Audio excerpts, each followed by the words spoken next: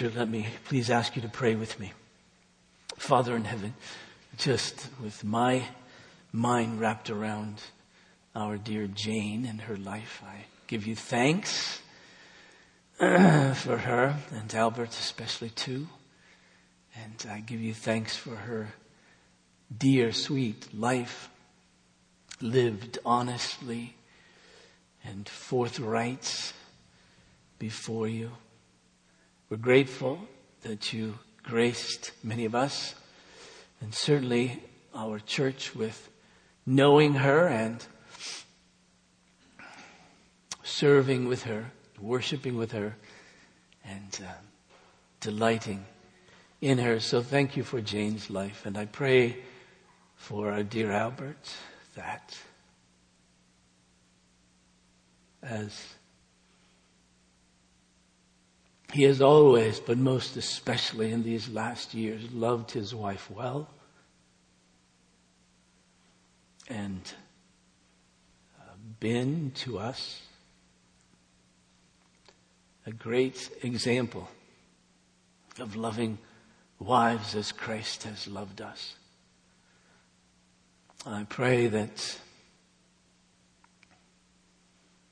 in his real grief that he must experience, because he so loved his wife, that you would grant him the sweet grace and comfort of sharing in her joy.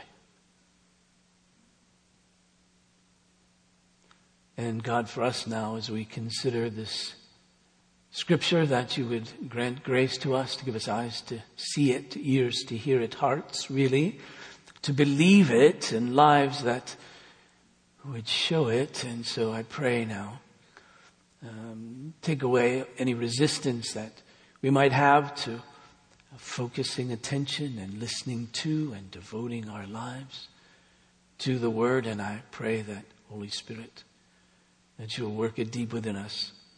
In Jesus' name, amen. Turn please to, to 2 Corinthians and chapter 4. I want to read just a few verses. 2 Corinthians in chapter 4. We're in the midst of something. We started 2 Corinthians a while ago, and we're in the midst of something.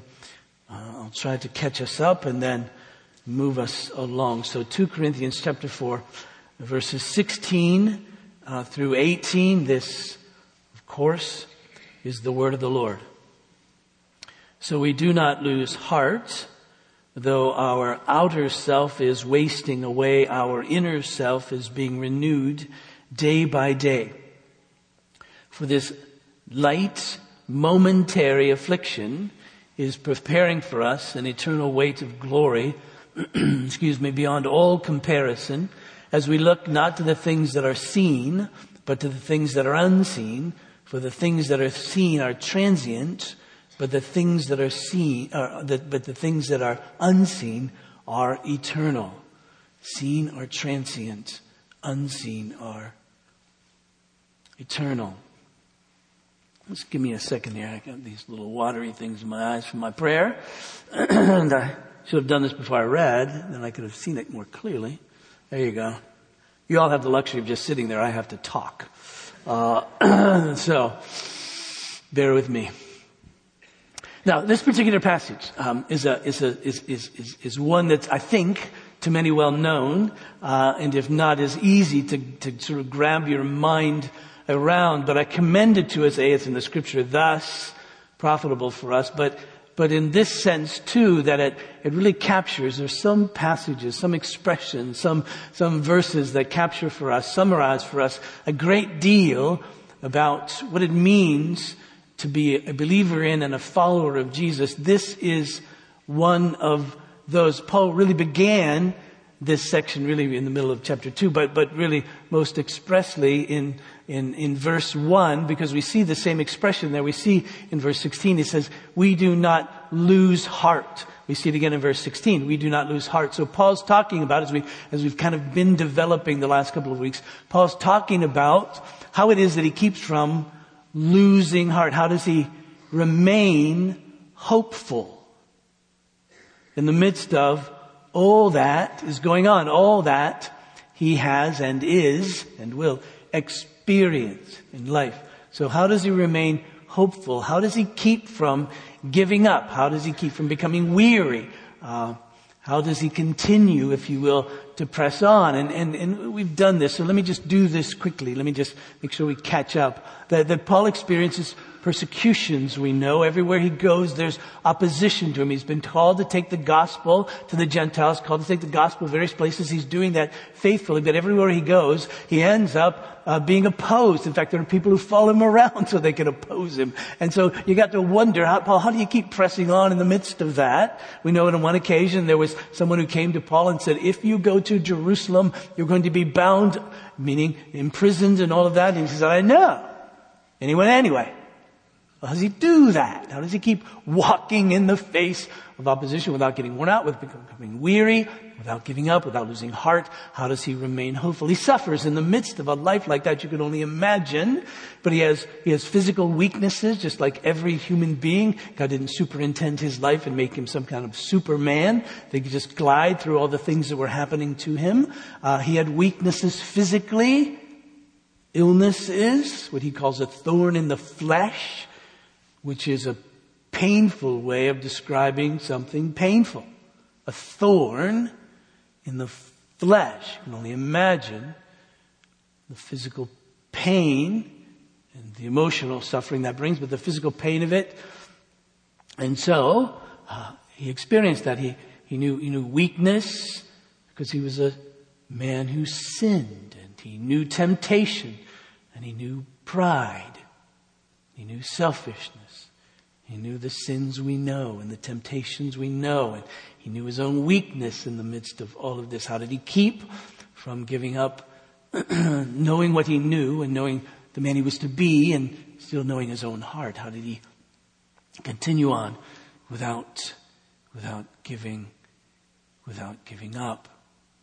And he knew opposition from even within the church. He was slandered by the church in Corinth, and thus he's writing to them about his own life and ministry. He knew the impossibility of the task that he had before him, to take the gospel and to open people's eyes, which only the Spirit of God can do. And he knew that was his charge, and he was to do that. How do you keep doing that in the midst of all of this without losing heart? Same for us. How do we not lose heart in the midst of life, in the midst of suffering, afflictions and difficulties, in the midst of our weaknesses, in the midst of our frailty, in the midst of our anxieties and our fears and our uncertainties, and in the midst of difficulties that we find in relationships, and difficulties that we find with our bodies, and difficulties we find in life, the difficulties we find in church, in the gospel enterprise to which we've been called, in the midst of a city where there is really opposition, in the midst of a world where there really is opposition. How do we keep on? How do we press on? How do we continue on in the midst of this, in the midst of the life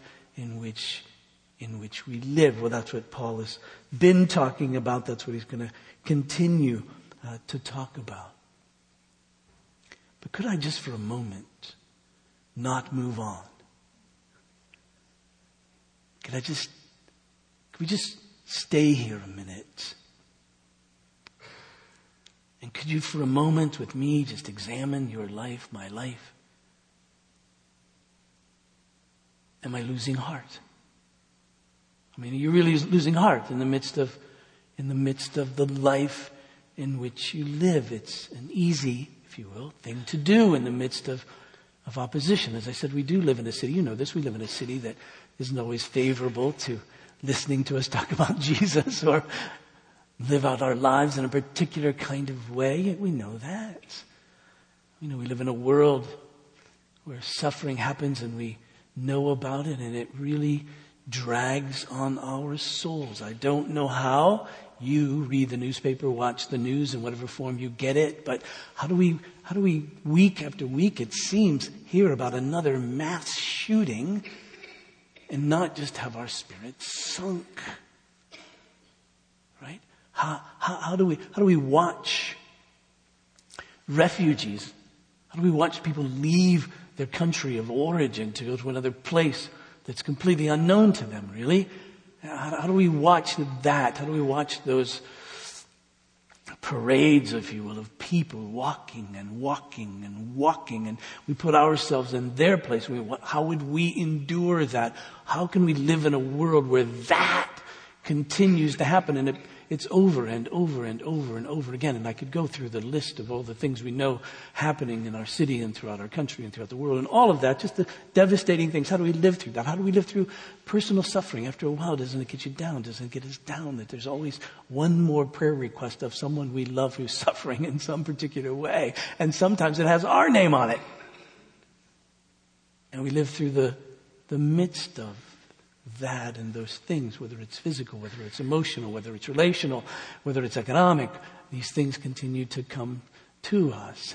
And so after a while, and this sort of malaise, this kind of life of Christian life being blasé can happen at any point in time, whether you're 20 or whether you're 35, or whether you're 50, or whether you're 80. There could come a time, and ask yourself, just where are you in the midst of this losing heart, having hope, really to persevere, to continue on? You're weary, you're ready to give up. What's going on? Not lose your faith, not say I don't believe, but what's the use of it after a while? So some people find themselves in a place in middle age where their kids have grown up and now are off somewhere else, and they find themselves in church and they realize,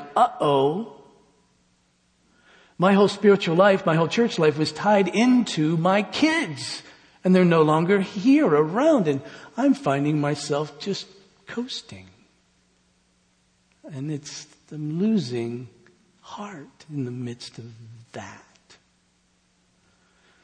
You find yourself, you look at your life and you say, you know what? I haven't seen any improvement in holiness in a long time. I'm still struggling with the same things I struggled with before. Maybe there's improvement, but I don't see it, and I don't see any great prospect to think that 5 years from now it's going to be any different than it is today. And we find ourselves losing heart. It's real. So just kind of sit in that for a minute. Because what's going to happen is that Paul's going to give us, I say the secret, it's not really a secret because he wrote about it hundreds of years ago. It's a secret that's been out for a long time, right? So it shouldn't be a secret to any of us. And if I say anything that's new, you don't listen to that, all right? Because this has been out a long time, all right? But here it is, and we need it. We need to be reminded because, as we say, well, you can do this with me, we're wired as human beings to stop one day in 7 and gaze upon God. Why? Because if we go one more day, we'll be utterly weary. You see, we're just wired to do that.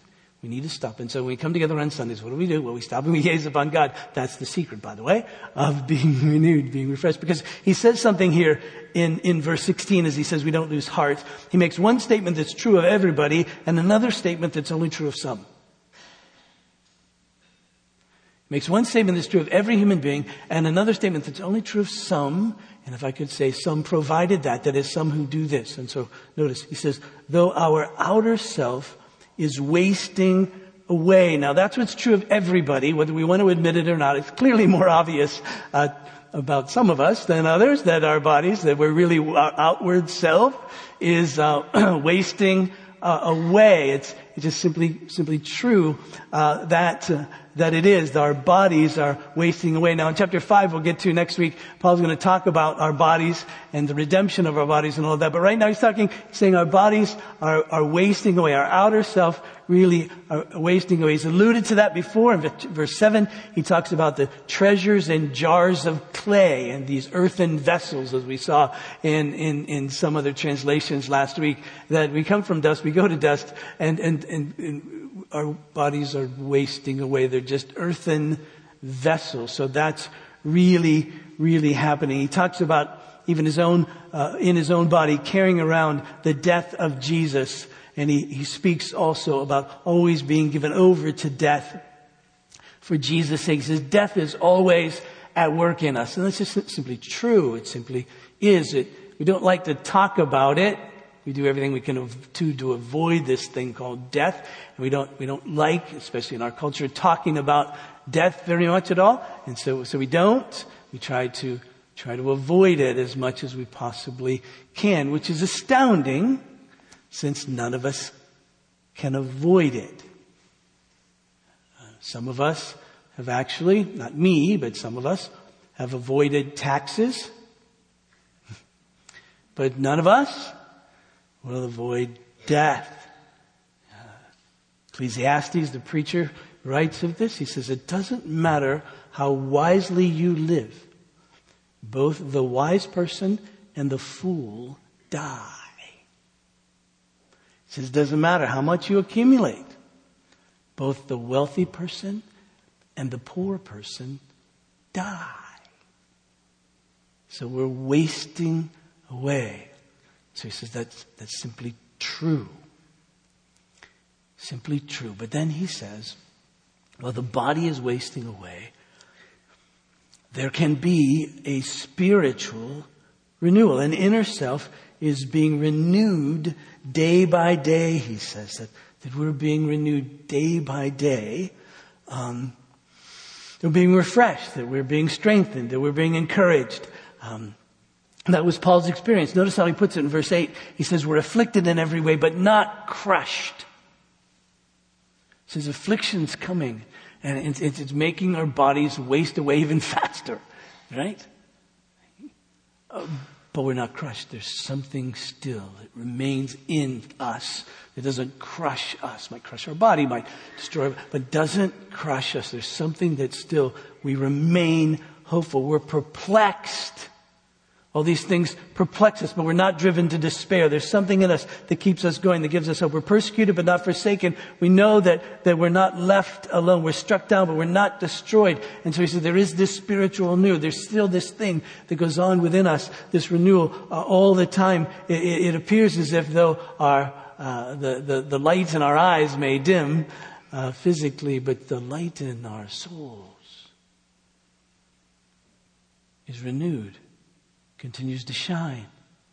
Could I even dare say shines brighter and brighter all the time. And he says this can happen. This happens day by day. It isn't just something that comes once and that's it. It isn't something that's here today but gone in another. But it continues on. There's this renewal that continues to go. Jesus said every day brings the trouble of its own. You need this renewal every day. Every day will attack, if you will, your body and it'll waste away and even point to your soul. But really there's renewal that can come every day.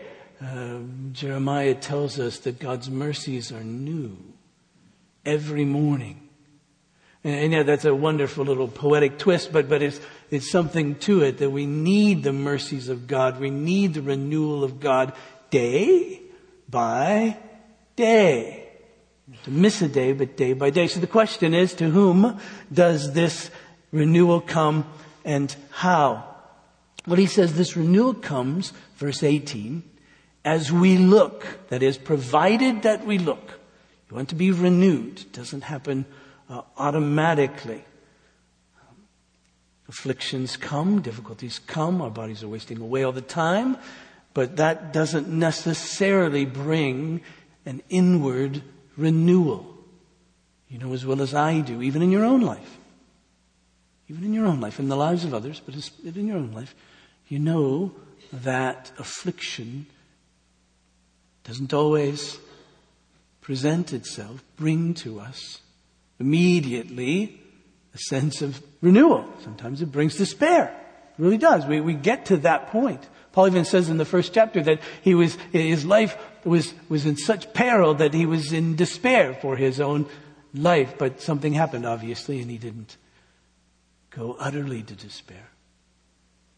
Some renewal came in the midst of that. But we know it doesn't happen automatically just because you're being afflicted, just because your body is being wasting away, you're getting older. It doesn't mean that this renewal comes automatically, but it comes as we look. It's a matter of perspective. As we look, provided we look not to the things that are seen, but to the things that are unseen. Now, that's rather odd, isn't it? That if you look at what you can't see, then you'll be renewed. But how can you look at what you can't see? Well, you know what he means. You know, there's something real that we can't see, but we need to concentrate our attention upon it. We need to focus our attention upon it. We need to contemplate it. We need to think about it. That's his point. We need to fix our eyes in one version. We need to fix our spiritual eyes. We need to fix them upon what isn't obvious, what we can't see, that isn't physical, if you will, not looking at our bodies wasting away. Don't look at that. Don't look at the affliction that you can see. But there's something else that we need to fix our eyes upon. And once we fix our eyes upon that, he says that will renew us. And what we're to fix our eyes upon us, this unseen thing, if you bump up a line, is that we're to look upon, consider what this affliction is preparing for us, which is an eternal weight of glory. To focus our attention upon this eternal weight of glory, which the afflictions that we experience, the difficulties that we experience, is actually preparing for us. So he says, don't look at the affliction. Don't look at what it's doing. Don't look at what it's costing. But fix your eyes upon what it's preparing for you. Now, we do this all the time. Athletes do it. Coaches say practice is going to be really hard. But if you focus your attention upon the hardness of the practice, if that's as far as you can see, then you'll grow weary and you'll give up. You'll think it's always going to be just like this. And you'll give up.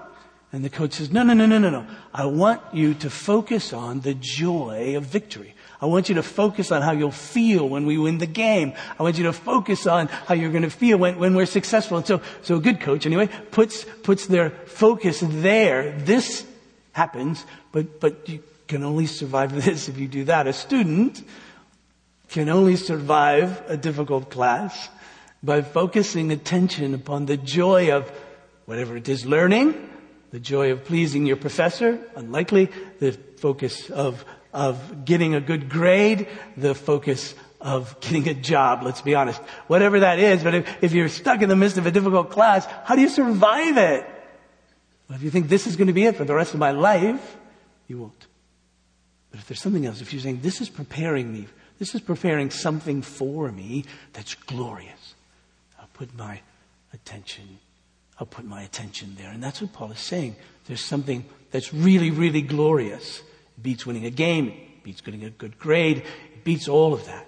There's something really glorious that even deep, difficult afflictions are preparing for you. And you'll be renewed if you look there and not at the affliction, not at what you can really see. So what is this eternal weight of glory? Now, the Bible uses the word glory about God in a few different ways. One way is this. One way it speaks of the glory that God shows. The glory that's true of him, that he reveals, that he shows. When we think of the glory of God, the revelation of God, of his majesty, of his greatness, of his goodness. The heavens declare the glory of God. We look to the heavens, we're to see God displayed, if you will, right? The glory that he displayed. When Isaiah went into the temple, he saw the glory of God, and he saw this great throne, the great train of the robe of the Lord filled the temple, and the angels sang, glory, right? Holy, holy, holy is the Lord. Heaven and earth is full of his glory. We can see it. It's the display of God. What we see, with our eyes that are opened, what we see, the glory that we see of God, is that which is in the face of Jesus. Right? The knowledge of the light of the glory of God that's in the face of Jesus Christ. That's the glory that's displayed. Then there's the glory that we give to God. Now, we don't add to his glory, but the scripture says that we're to give glory to him. And we give glory to him by giving him the honor that he's due, by praising him. And so we give glory to him. But there's a third sense of the use of the word glory in the scripture, and that's what's used here, I think. A bit of the first, but the first as it's reflected in the glory that God bestows. The glory that God bestows upon us. We were created in his image. We were created in his glory. We were created to reflect him. Now that was broken, of course, in sin of Adam, and at the fall, we fell short of that glory. And what's happening now, and what will come to fruition at the return of Jesus for those who believe, is that the glory of God will be bestowed in such a way that we'll be restored to that glory.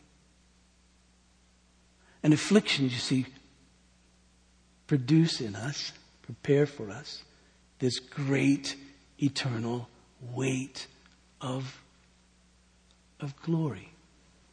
J.I. Packer puts it like this, if I might read just a bit. Where am I?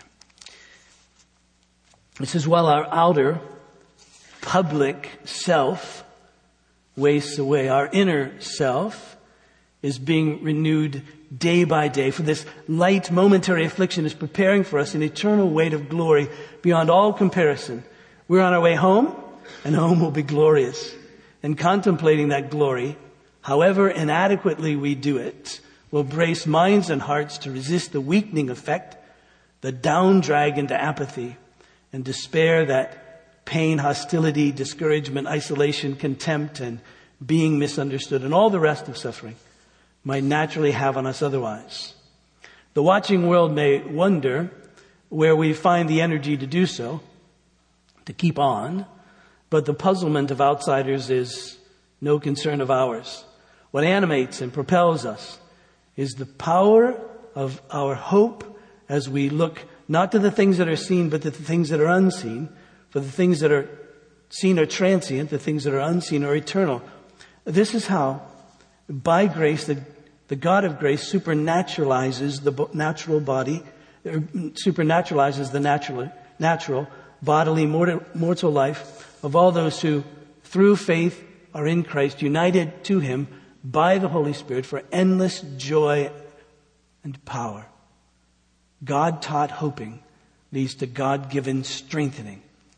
And that's it, you see. God-taught hoping leads to God-given strengthening. As we look to this eternal weight of glory, as we look to see what this suffering is preparing, then we can endure. First we see, for instance, that the affliction is light and momentary. Now, when you hear those words, first, don't think that light means easy. Don't think that light means easy. It's hard. Paul lived a difficult life. The afflictions that he suffered were difficult, were hard afflictions. And it doesn't mean that they're not really real. They were real. I mean, these afflictions were real in Paul. He bore on his body these afflictions. My sense is that if you saw Paul, you saw a bruised up, scarred up guy. I mean, he had been stones, rocks had been thrown at him and hit him numerous times. He was beaten numerous times. He was imprisoned numerous times. He was run out of town. He was left for dead. All kinds of things. And so all these were true of him. So if you saw Paul, you didn't see a pretty guy. So they were real and they were difficult. So when he says light, he doesn't mean they weren't real, and he doesn't mean they weren't difficult. And when he says light, he doesn't mean that they were insignificant. They were very significant. He talks about them. He writes about them. They shaped his life. They affected him deeply. They were significant in the context of his life. It doesn't mean when he says light, or even momentary, that they're unavoidable. They weren't for Paul. They were part of his life. God ordained all this to take place in his life. He couldn't have avoided these kinds of experiences. He was called to suffer for the sake of Christ, as we all are in various ways, and our bodies wasting away isn't avoidable by us. It just simply happens. The afflictions that come to us happen to us very often, and so they're not avoidable. So it doesn't mean that. When he says they're momentary, it doesn't mean they're only going to last for a minute or a short period of time. These lasted Paul's whole ministry life. He was martyred. And so these afflictions were not light and momentary in the sense that they were quick, in the sense that they were easy, and in the sense that they were insignificant, in the sense that they were avoidable. None of that. He says, but they're light and momentary in comparison to the eternal weight of glory. Because you see, they're only momentary. They may only last our lifetime. They will not last eternity.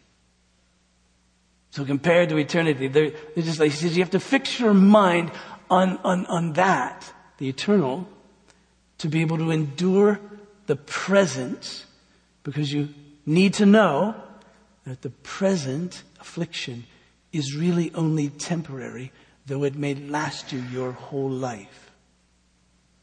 But it will not last through all eternity. Right? So it's light and momentary in that regard. You know, if you watch a little kid, 3-year-old's running and the sidewalk falls, skins his knee, and he cries uncontrollably. Why? Because he thinks he's going to feel this way for the rest of his life. Right? So he does that a number of times. After a while, he doesn't cry so long. Why? Because he knows that there's something coming and it won't hurt so bad. And so after a while, he's able to run and skin his knee and get up and bounce and go again. So he doesn't get discouraged. He doesn't lose heart just by skinning his knee. That's trite, but these afflictions that come are real and they're hard and they're significant. They shape our lives.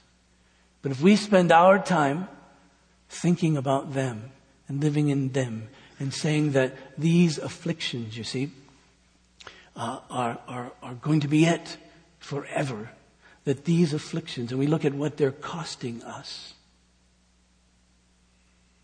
I mean, that's the way it's always going to be. If we stay there, we'll lose heart, the apostle says.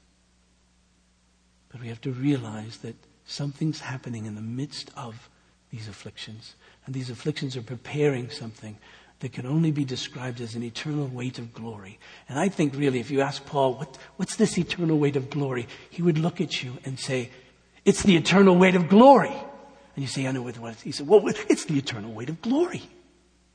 Because I don't think he has words to describe it either. But it's the glory of Christ in us.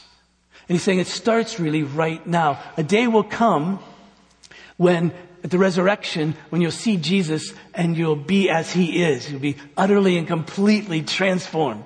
And there, the whole package, it all comes together at that moment in time. But there's something that's happening now by the Holy Spirit that's the resurrection power of Jesus at work in us. When Paul writes to the church in Galatia, he describes it sort of parenthetically, I think, in chapter 4, verse 19, as Christ being formed in us. That's the glory that is being bestowed upon us. Christ being formed in us. Later, he sort of fleshes it out. He calls it the fruits of the Spirit. When Christ is formed in us, what do we see? We see the glory bestowed upon us. That's the glory of Christ.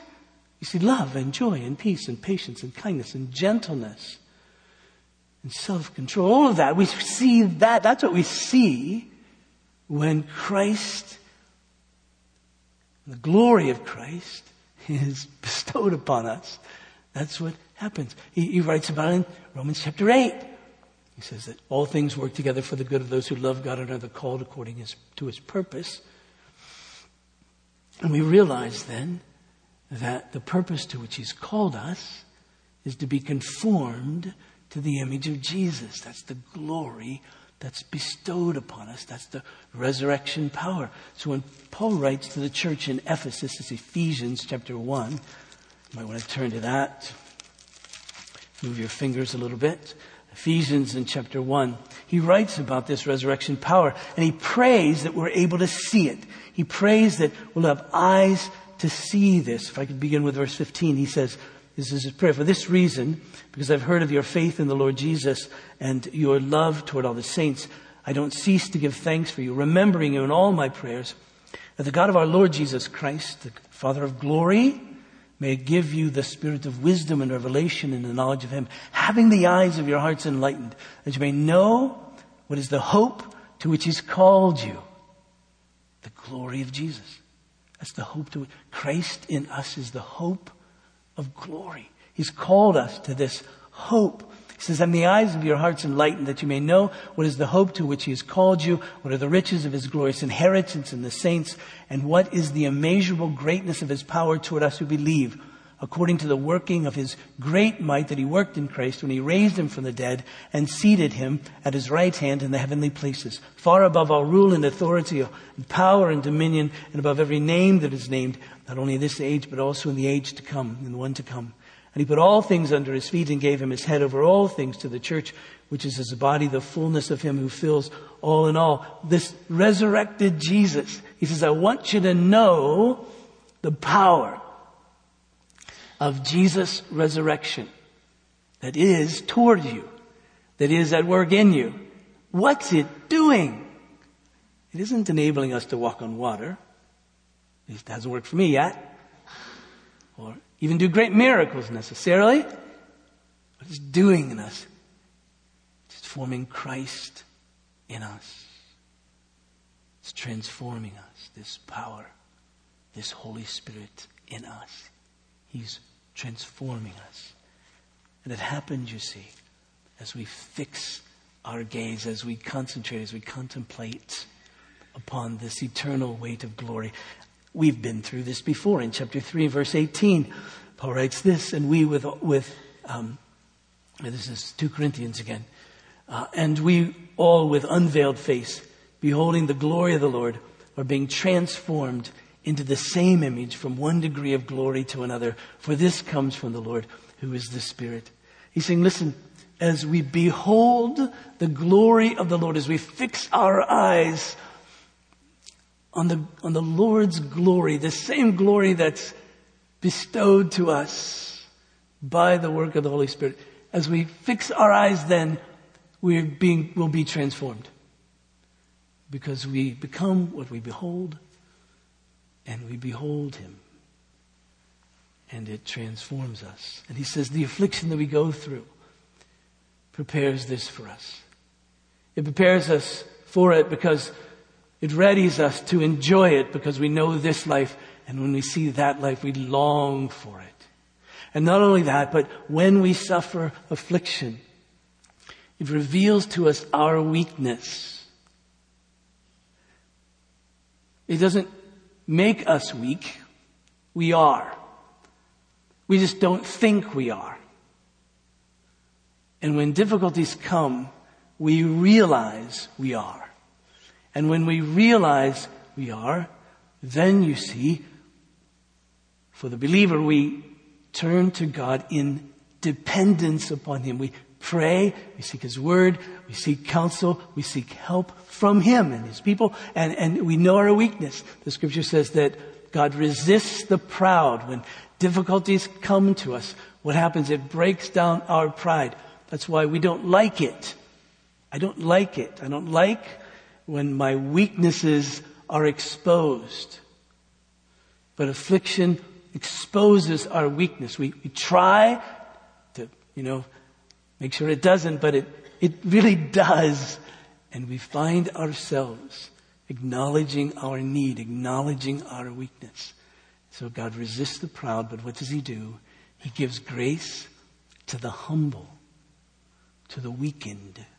to those who acknowledge their weakness. And what happens when we acknowledge our weakness and He gives grace to us?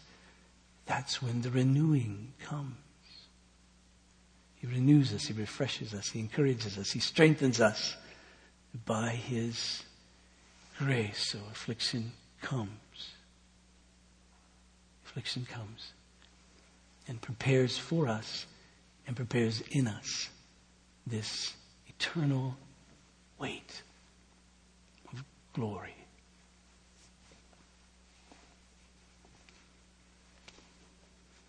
So this morning,